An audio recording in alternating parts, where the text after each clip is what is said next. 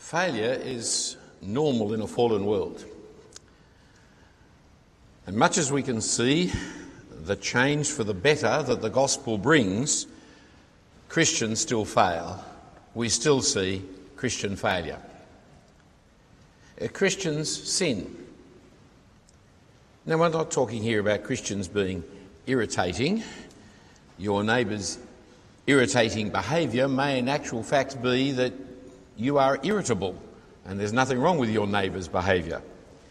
We're talking here about sin. It's something more than just offensive things that people do in an office or in a train or at home, things that we have to deal with.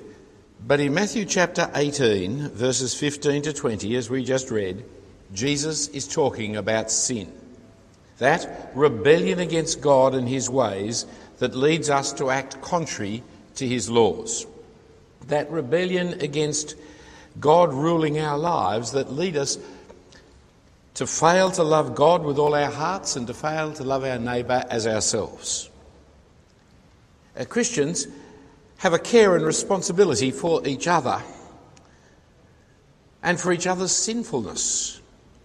So in Galatians we read, "Brothers, if anyone is caught in a transgression, you who are spiritual should restore him in a spirit of gentleness." However, as you can see here, most ancient manuscripts of Matthew's Gospels have the words quite clearly, sin against you. That means Jesus was not talking about sin in general and looking after a Christian brother who is in sin and seeking to restore them. Jesus is talking about your brother sinning against you, or you sinning against your brother, about lying to one another or cheating each other or stealing from each other. How do we deal with this conflict, this real conflict between Christians when we actually do sin against each other? When we fail to love each other as we should and in fact mistreat each other? Well, before we see Jesus' teaching, notice the common failed ways with dealing with failure. First and foremost is talking about you and not to you. Christians are interested in people, especially other people, and so talking about others is a natural part of being in the Christian community. But somewhere genuine caring conversation about others turns to gossiping about each other's, and gossiping turns to slander. At some point in our conversations, we tip over into talking negatively about each other, talking about the grievances that we have with each other, talking about how we are innocent and they are guilty, and so we denigrate and speak ill of Christ's children, our brothers and sisters. We even slander them and defame them. So what we should really do is not talk about them, but talk to them about their sin against us. Don't grizzle to everybody else about the dreadful thing they did to me, but talk to them about the dreadful thing that they've done to me. For talking about it with others only increases the problem, spreading it beyond ourselves, putting us on the high moral ground of being without offence, while putting our brother, our sister down in the eyes of others. To offload like that can initially make us feel good, but it doesn't actually solve the problem. And worse, it has every opportunity of spreading the problem, making it worse, and indeed stirring up ill will and dividing the community. It's the old saying, if you don't have something nice to say about somebody, then don't say anything at all. But of course the old saying's wrong because it's permissive. It doesn't address the issue but avoids it. When one of my quick-witted 11-year-old grandsons came into his mother's room, she gently pointed out to him that he'd forgotten to do up his fly. To which he immediately replied, "Mum, if you don't have something nice to say about a person, then you shouldn't say anything at all," quoting her favourite saying back in her face at a particularly apt and interesting moment. He was hardly sinning, and he was not sinning against her, But there are times when it is important to speak up and to correct somebody, and especially when they are sinning against you.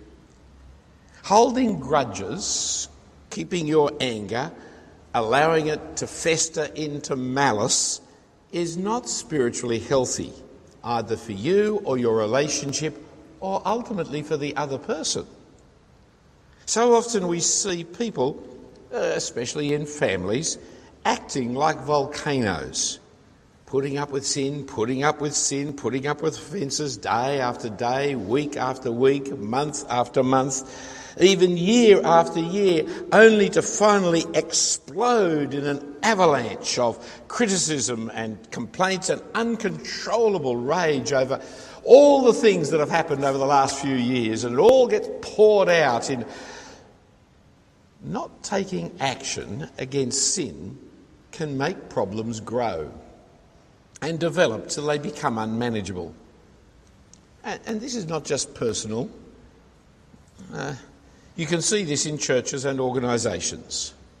So worldwide Anglicanism has winked the eye at sin in clergy for decades, only to now be completely gutted by the open, flagrant denial of the gospel found not just amongst the people and the clergy, but the bishops. Unfortunately, church history is replete with stories not just of those who were permissive, but also of those who were censorious, the other end of the spectrum. Those churches and denominations that are constantly on the lookout for sin, that they can challenge and correct and condemn. Sometimes people find their moral self-worth in not being as sinful as the people that are around them. I may be sinful, but I've never done that. I wouldn't go and do that. It's like the water polo player who can rise high in the water by pushing down the people around about them. And there are individuals like it also, parents that are a great discouragement to their children rather than encouragement to their children, because they always constantly correcting them and finding fault with them. And hypersensitive souls who keep finding fault in other people, forgetting the wonderful image of Jesus that we must take the log out of our own eye before we try and remove the speck from our brother's eye. So without becoming permissive and ignoring sin, especially sin against ourselves, or becoming censorious and finding fault in everybody all the time, what should we do when our brother sins against us? Jesus gives a 4-step answer to help our brothers restore relationship and deal appropriately with sin. The first and foremost important step is to speak privately to the person about the matter. How many fights would have been dealt with and solved if people had just followed this first step first? Sometimes there's no sin against you, just misunderstanding and bad communication. Sometimes there is a sin against you, but the person has overlooked and underestimated the seriousness of the matter or the hurt that you are feeling and can apologise. Sometimes there is a sin against you and the other person doesn't know how to raise the issue without causing greater hurt and offence. If only we would follow Jesus' step 1 first, we would diffuse many a fight and quarrel and war before they ever got underway. But notice the spirit in which you must go to your sinning brother and the outcome that you're seeking to achieve by going to him.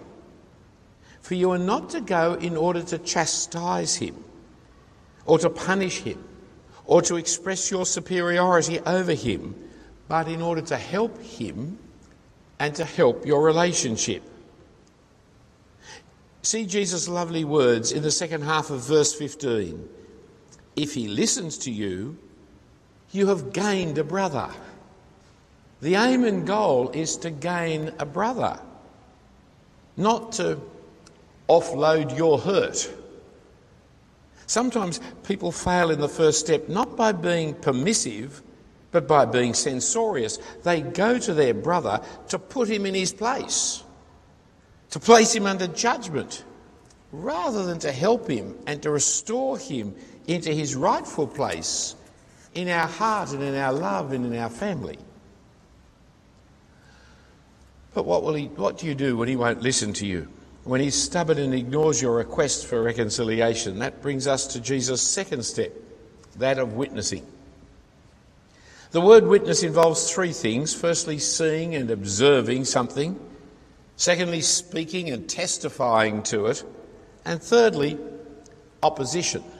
You never bring a witness in when everybody agrees. You bring the witness in when someone disagrees and you need to confirm the evidence, confirm the argument. So if somebody will not listen, well, then you're to take one or two witnesses with you.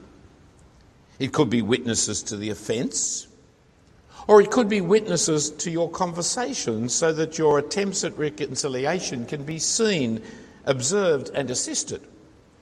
But you don't take the whole community with you. For conviction only needs one or two witnesses, according to the Old Testament law. So you choose some reliable person or persons to discreetly join you in helping your brother or sister come to repentance and forgiveness. It's like the little passage in Galatians. I wonder if you'd turn with me to page 1162 in Galatians chapter 6, page 1162 in our Cathedral Bibles here, page 1162, Galatians chapter 6. And that opening paragraph of Galatians 6 is a lovely little passage. Brothers, if anyone is caught in any transgression, you who are spiritual should restore him in a spirit of gentleness, keeping watch on yourself, lest you too be tempted. Bear one another's burdens and so fulfill the law of Christ. For if anyone thinks he has something when he has nothing, he deceives himself.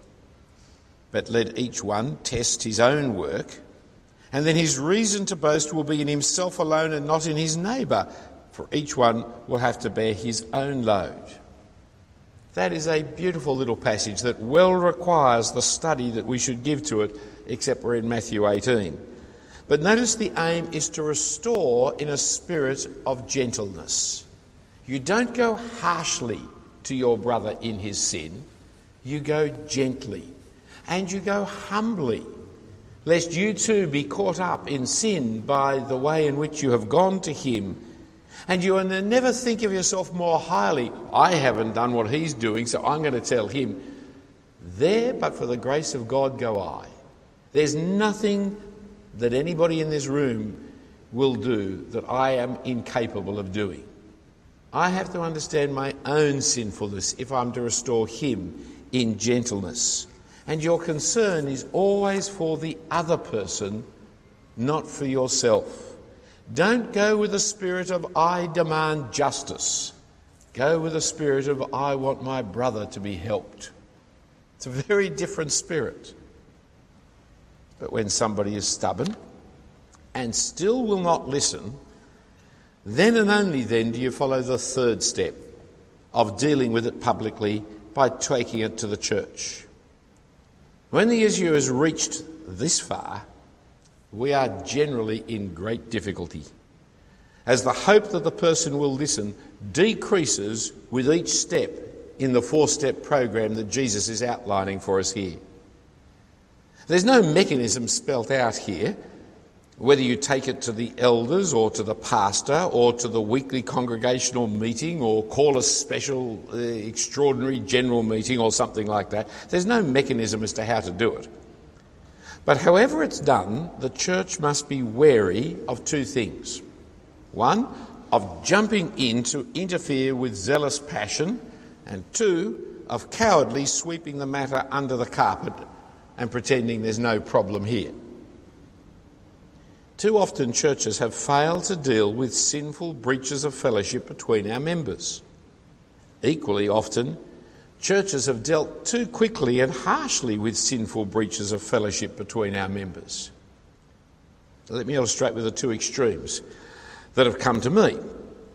First is the church where a man was brought before the elders for chastisement and warning because he was deemed not to be able to manage his household properly, especially his wife, because it was noticed by the pastor that the evening meal was being served after 7 p.m. at night. That is bizarre, that is cult-like, that is weird, to put it mildly. Second is the church where two married members of the committee were having an openly acknowledged adulterous affair with each other, and when a new minister discovered and questioned it, the minister was reported to the bishop for his narrow-mindedness. You see how far churches can get it wrong, can't you? Here's one couple living in open adultery who are the church wardens of the church, and here's the other man.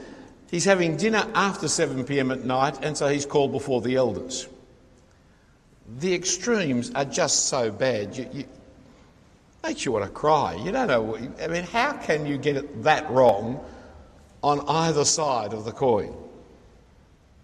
But return to Jesus and to the fourth step. What if the person won't even listen to the church? Then verse 17 says, "Let him be to you as a Gentile and a tax collector." Again, notice, you're not to rush to this solution. This is the last step, not the first. Some people are so quick to defriend anybody and everybody who irritates them. This is not a passage about defriending irritating people. This is about somebody who is sinning and is unwilling to listen to the brother or to the witnesses or to the church of God when the brother is seeking reconciliation. Furthermore, it's not a passage about excommunication. The church is not called upon to do anything here. The passage says nothing about kicking him out of church. There are other passages in the New Testament that we could refer to that will talk about the church taking some action, but this passage is not about that. This passage doesn't give a mandate to church to discipline anybody like that. In fact, it's a strange little conclusion for three reasons. Firstly, the word "you" is singular, not plural. It's not let him be to the church as a Gentile or tax collector, but let him be to you like a Gentile and a tax collector. You personally. You have done your work in seeking to restore him. It's failed. So let it alone. Give up. Leave it. Don't pursue it any further. You've done what could be required of you for his sake. There is no point persisting with it. Your aim never was to get justice. Your aim was to help him. There is no help he is going to receive from you. Drop it. Forget about it. Secondly, the way you are to treat him is strange. It's such a Jewish way of saying it. No longer treat him as a brother, but as a stranger to the gospel, like a pagan and a sinner who will not repent. The Jewish nation was called upon to be different. The Bible's word for it is holy. They were not to intermingle with the Gentiles, with the Canaanites, with the Palestinians that were living there already. They were not to intermingle with anybody other than Jews. And they were not to worship with them. They were not to eat with them. They were not to marry them. The Pharisees took this further and further and further, insisting that if you ever even so much as met a Gentile, then you had to wash your hands and you couldn't have any connection at all. It's strange to our ears that Jesus would use this language to describe having nothing more to do with someone, no longer treating somebody as a Christian. It just seems to be a strange way to describe how to treat an unrepentant brother. Yet, friends, sadly, and it really is very sad, there is sometimes the step we have to take. Though even here we may take it in the hope that they will see the seriousness of their sin and so return and be reconciled. Which brings me thirdly to what is so strange about it, namely, to ask what was Jesus' way of treating Gentiles and tax collectors. I've got to treat this person as a Gentile and tax collector. Well, how did Jesus treat Gentiles and tax collectors? It wasn't the Pharisees' judgmentalistic way. Their way was of superiority.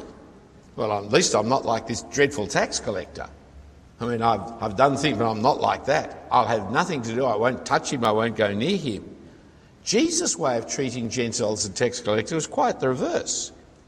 It was the extension of a saving hand with a call to repent. And not approval or the tolerant relativism of today of saying, oh, well, I know we're in disagreement here, but I respect you anyway. But it was the hope of salvation, the call of repentance, to leave all and to follow the Lord Jesus Christ. So in treating the unrepentant person as a Gentile and a tax collector is to treat them as an unbeliever, not as a brother. And how do you treat unbelievers? Well, by sharing with them the knowledge of the grace of the Lord Jesus Christ, that they may return and be saved. While you may not share with an unbeliever as you would a brother, you may not share at the Lord's table or in membership of the congregation together, yet you will still seek to bring the saving message of salvation to him and prayerfully hope for his repentance and salvation. What does the Scripture say we should do with our enemies and for our enemies? Pray for them. Pray for your enemies. The Pharisee denounces his enemies, condemns his enemies, rejects his enemies. The Christian hopes and prays that the Spirit of God will change their enemies and bring their enemies forgiveness and mercy and grace from God and reconciliation back with us so that we can once more be in harmony with each other. We don't continue to press our case. We've pressed our case. We spoke personally to them. We took the witnesses to them. We brought it before the church. They disagree. Sometimes I need to think maybe I've got it wrong.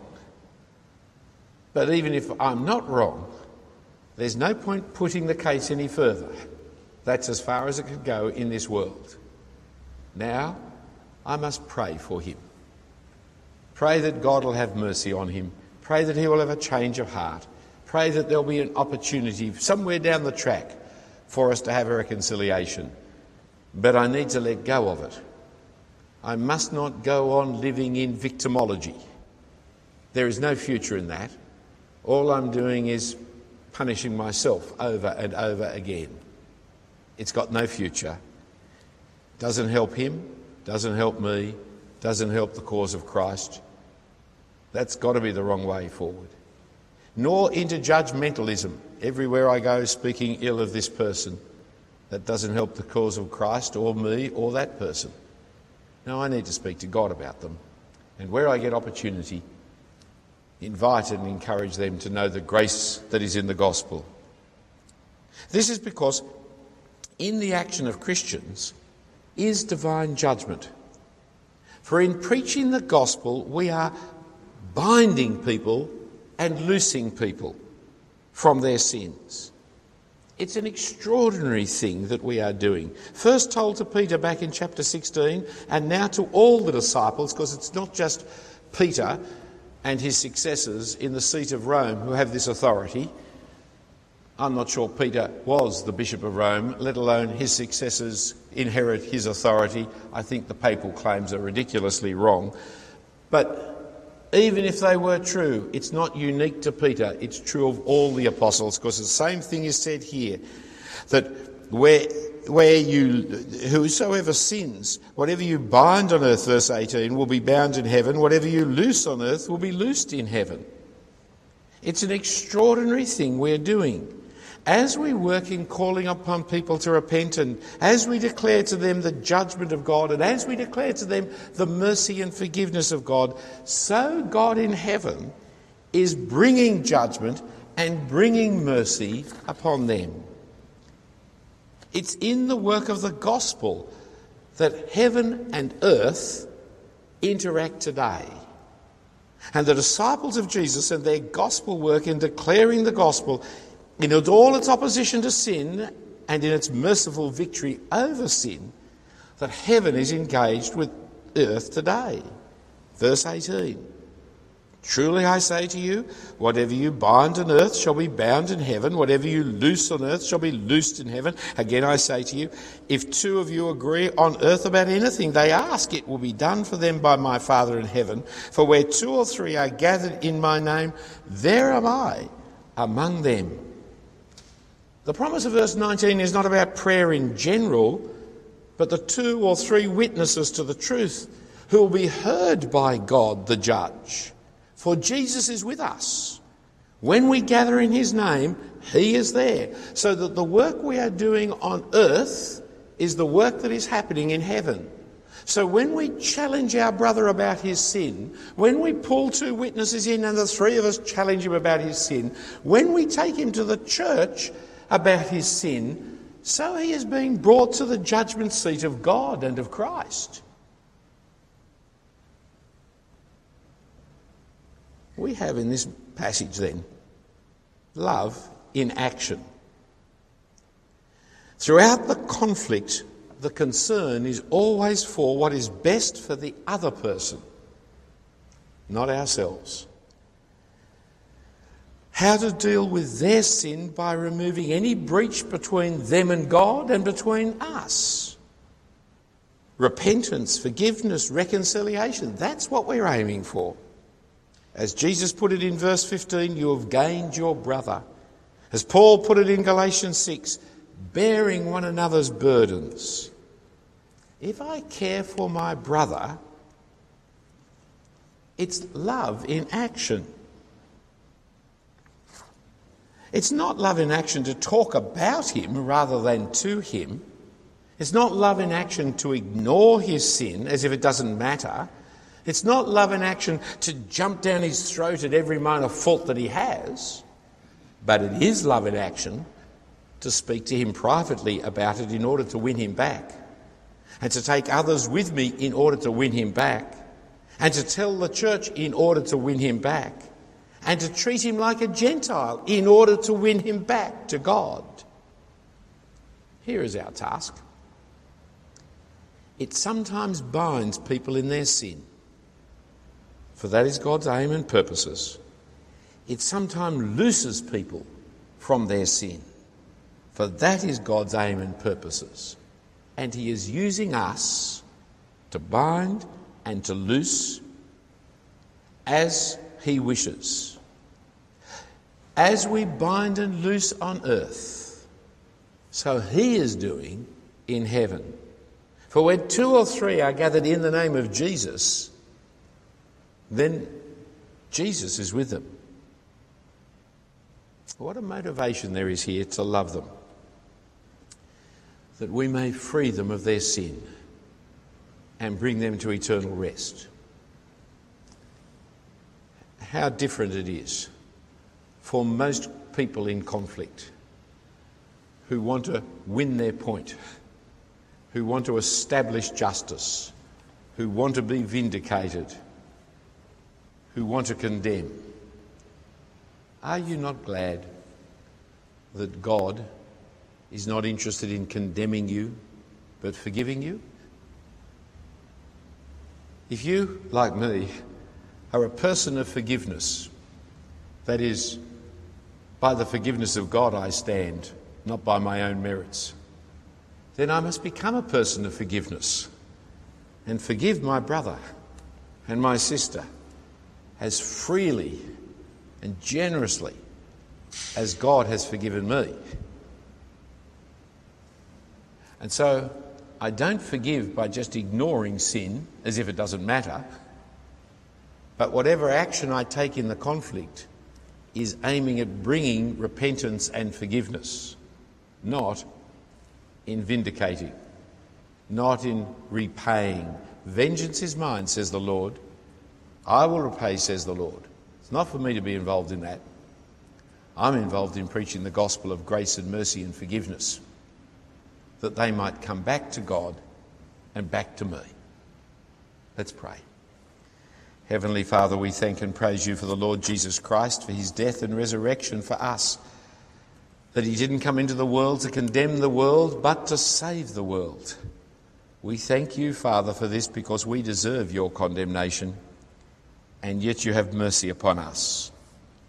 And we're sorry, Father, that we sin against you and against our brothers and sisters. We're sorry for our failings and pray that you would give us by your Spirit the grace to repent and apologise and to seek to be reconciled. And Father, you know the hurts that we suffer from other people using us, abusing us, not treating us properly.